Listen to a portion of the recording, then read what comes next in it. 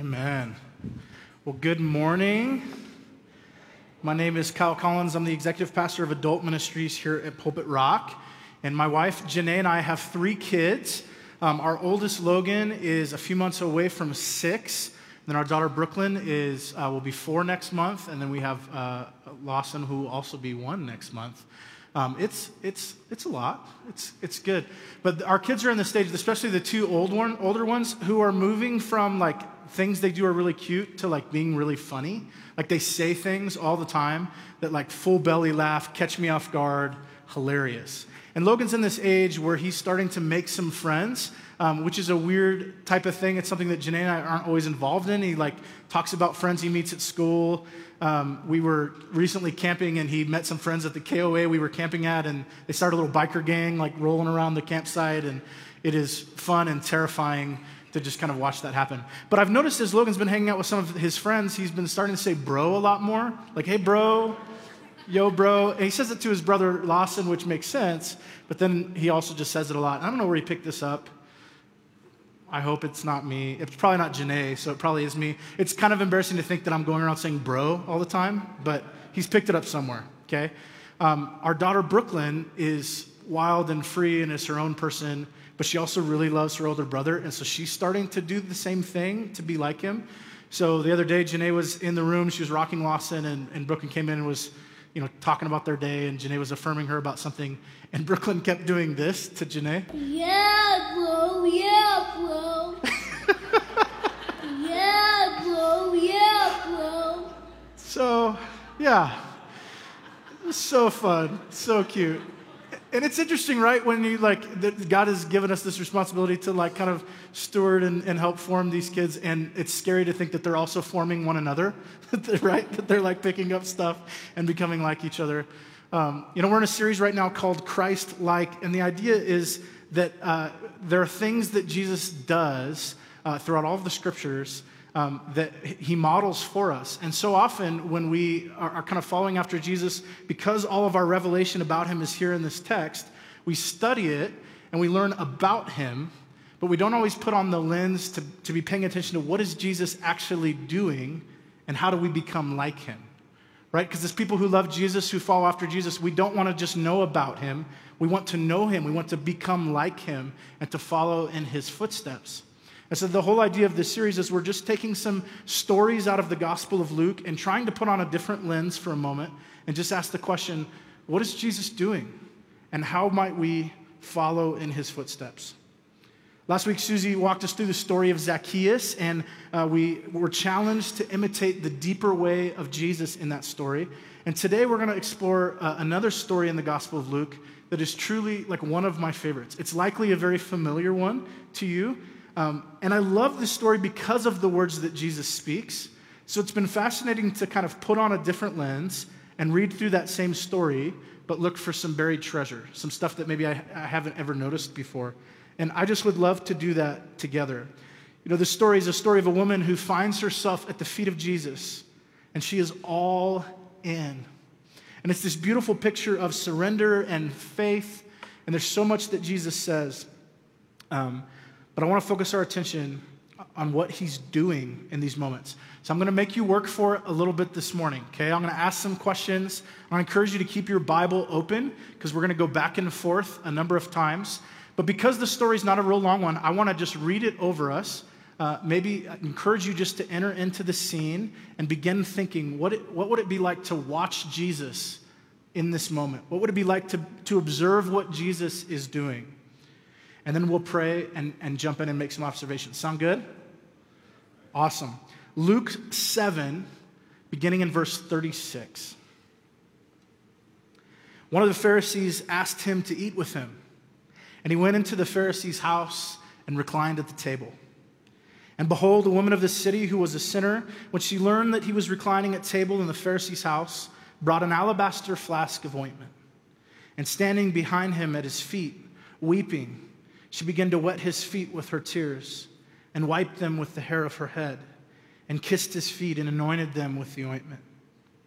Now when the Pharisee who had invited him saw this, he said to himself, if this man were a prophet, he would have known who and what sort of woman this was who was touching him, for she is a sinner." And Jesus answering said to him, "Simon, I have something to say to you." And he answered, "Say it, teacher." A certain moneylender had two debtors. One owed 500 denarii and the other 50. And when they could not pay, he canceled the debt of both. Now, which of them will love him more? Simon answered, "The one, I suppose, for whom he canceled the larger debt." And Jesus said to him, "You have judged rightly." Then turning toward the woman, he said to Simon, "Do you see this woman? I entered your house. You gave me no water for my feet, but she has wet my feet with her tears and wiped them with her hair. You gave me no kiss, but from the time I came in, she has not ceased to kiss my feet. You did not anoint my head with oil, but she has anointed my feet with ointment. Therefore I tell you, her sins, which are many, are forgiven, for she loved much. But he who is forgiven little loves little." And he said to her, "Your sins are forgiven." Then those who were at table with him began to say among themselves, "Who is this who even forgives sins?" And he said to the woman, "Your faith has saved you. Go in peace." Would you pray with me?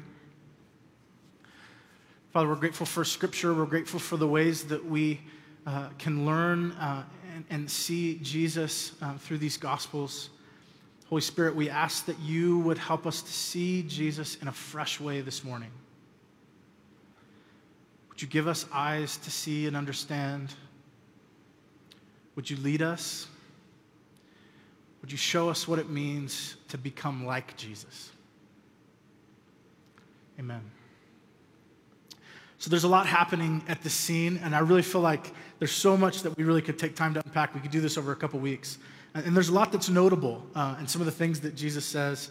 As we pay attention to what Jesus is doing, it becomes fascinating because we start to kind of unlock and see different things.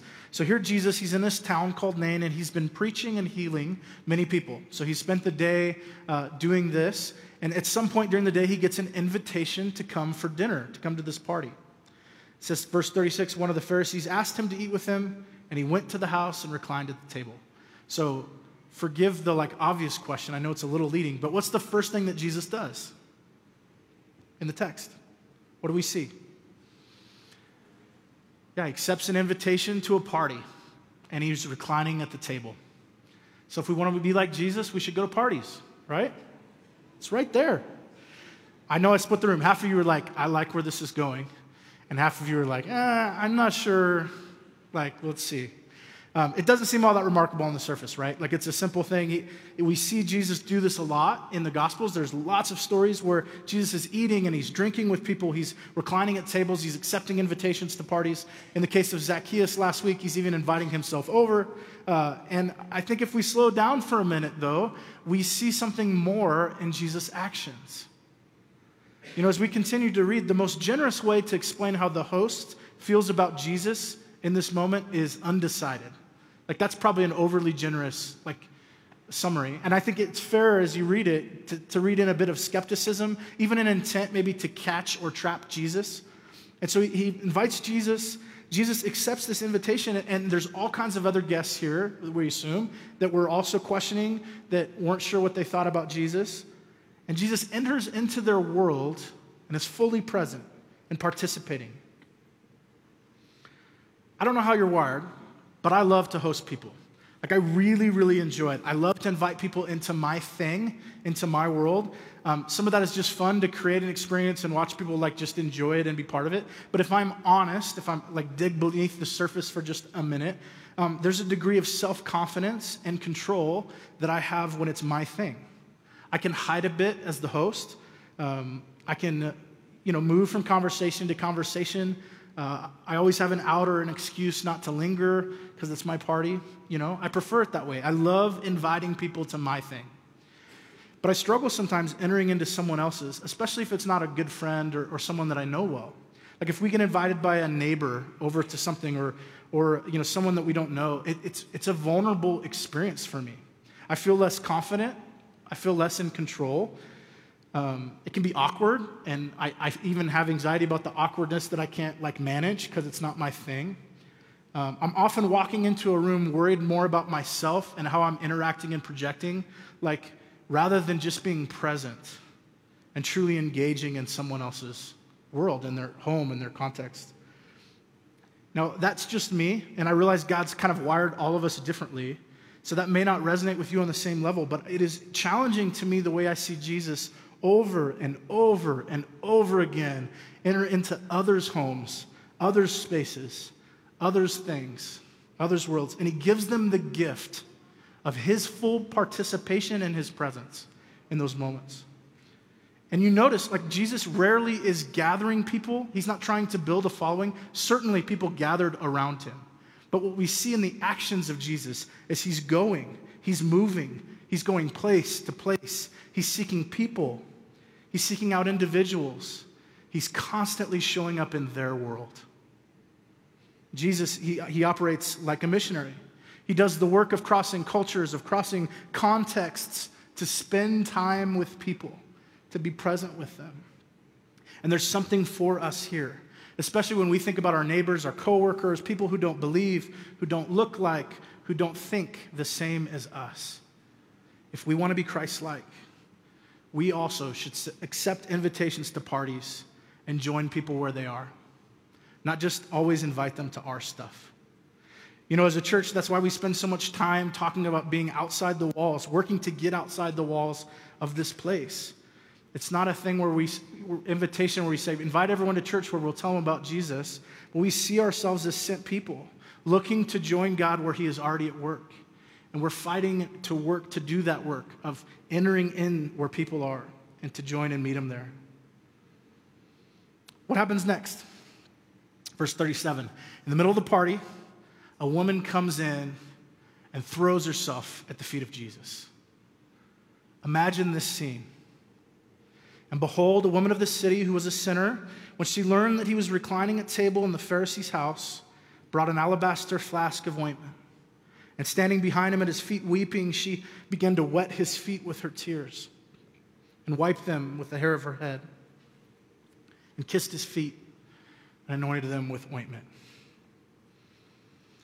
Now, this would have caused the scene no matter who it was that crashed the party, right? But I think it's especially notable. This room was filled with important men. The Pharisees held religious and political power. They were synagogue leaders and men of influence.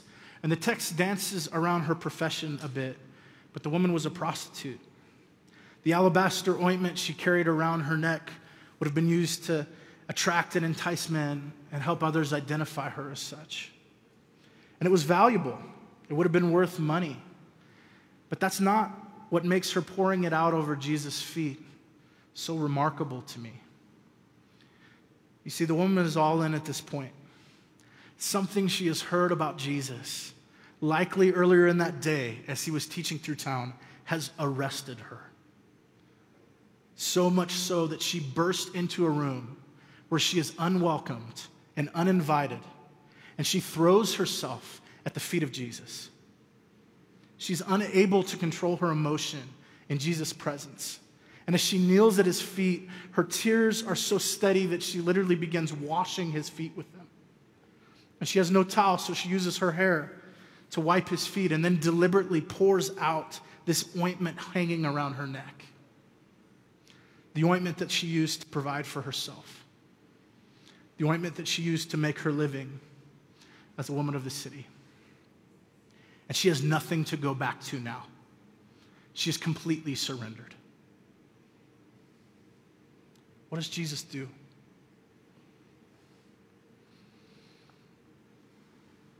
He doesn't move away. In the vulnerability and the discomfort of the moment, he receives her sacrifice, her faith, her offer of worship. Jesus remains present. He allows her to continue.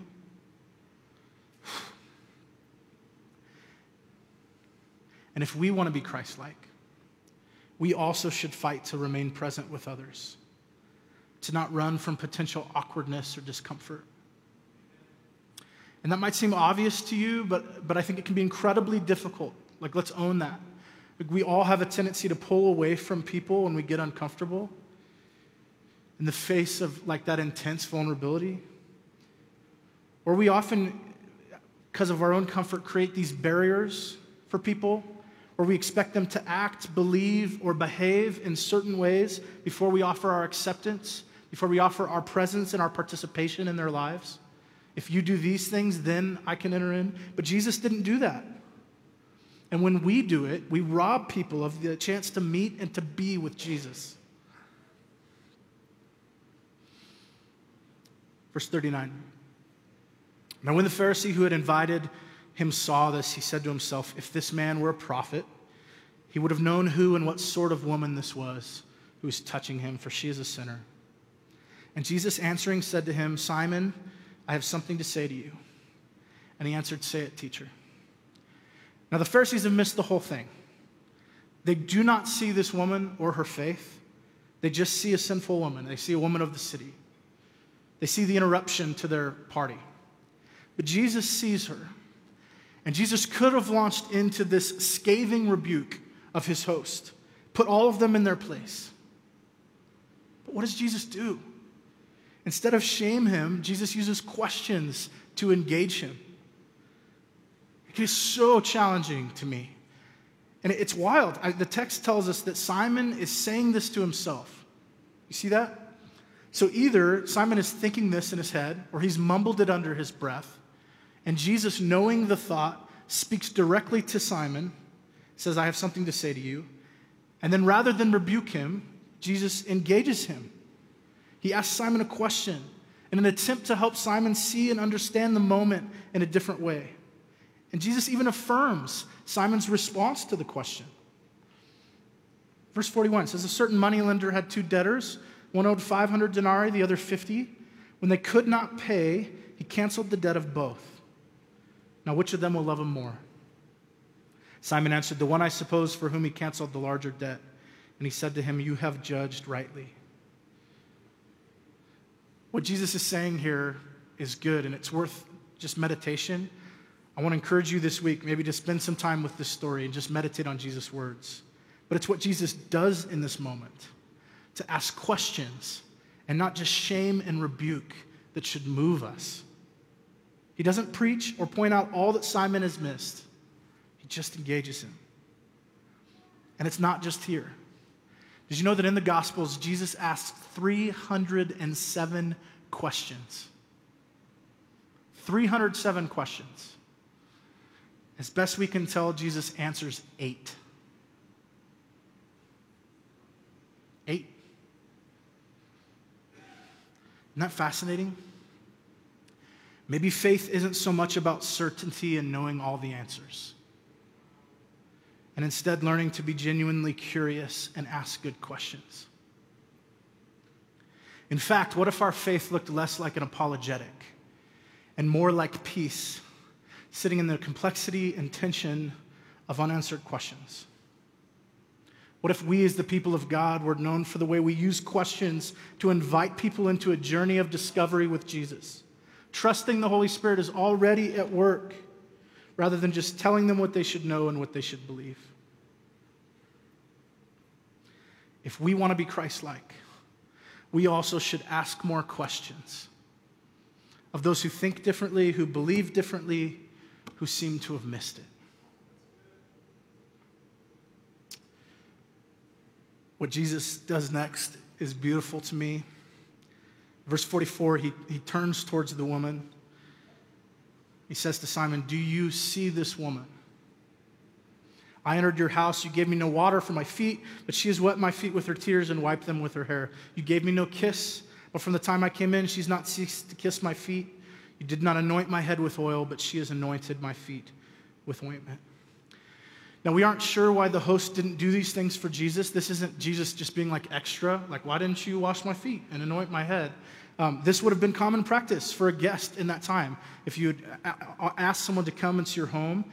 So we don't know why, but I think it does give us a clue of the Pharisees' intent in inviting Jesus, right? It wasn't to honor him, or if those things would have happened.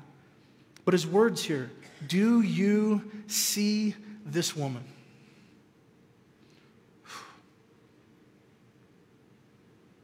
Of course they didn't. And Jesus makes this woman who everyone is looking down upon the hero.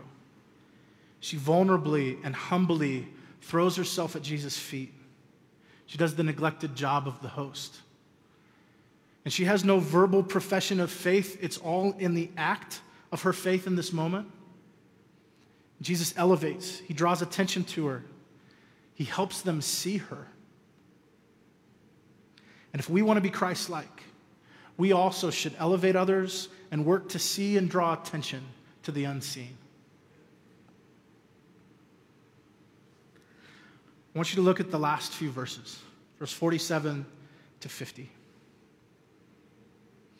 I just want to ask this question. What do you notice? Therefore I tell you, her sins, which are many, are forgiven, for she loved much.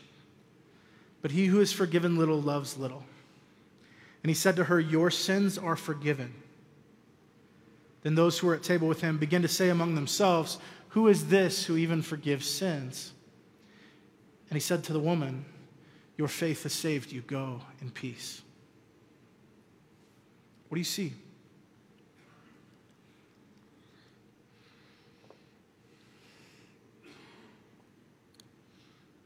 Jesus forgives her. He affirms her. I love that he doesn't just say it privately to her. He announces it to every guest in the room. He proclaims it over her. And then Jesus makes this statement at the end that grabs my heart and my attention. Your faith has saved you. Go in peace. Like, it is such a reversal from the beginning of the story, right? You have this room full of Pharisees, very much at peace. It's their thing. They've invited Jesus. They're not sure what they think or what they believe. And into that room of Pharisees who are all very much at peace comes this woman very much in distress. She throws herself at the feet of Jesus. And now the woman leaves in peace, and the Pharisees are very much shaken by the encounter and the words of Jesus. Their peace is gone. It's incredible. And here's something I never noticed about the story until recently. We have no indication that Jesus leaves at this point. Like, after this mic drop moment, he dismisses the woman, says, go in peace. And then we're left to assume that Jesus continues eating and drinking at the table. Like, can you imagine the rest of that dinner? Like, seriously. Like, where do you go from there? And I can imagine the discomfort. I don't know if Jesus felt discomfort, but I think certainly some of the guests did. And Jesus remains. Jesus remains because he cares for every guest of that party as much as he cares for the woman. And he remains present. And we don't have any more in the text, but I think it's safe to assume that Jesus continued to ask questions. And he continued to engage for the rest of the party. Because he loved every single person. He stayed because it was the same reason he said yes to the invitation. I want to be like that. Don't you? It's incredible to me. And Jesus shows us the way. If you want to be like him, then go to parties. Fight to be present. Ask more questions. Elevate others. See and draw attention to the unseen. Be willing to embrace discomfort for the sake of others. That is Christ-like. Amen? So as we continue in worship this morning, I want to invite you into just a brief moment of reflection. Would you be willing to ask the Holy Spirit to just lead you, to direct your thoughts, to direct your attention? And as you look at this list, go to parties, fight to be present, ask more questions, elevate others, see and draw attention to the unseen, be willing to embrace discomfort for the sake of others. Can you be humble enough to just ask what's hardest for you? Where you need Jesus' help the most? We all do. We can't become like him without his help. But where do you need Jesus' help the most? And would you ask him to help form that in you this morning so that we can become more Christ-like?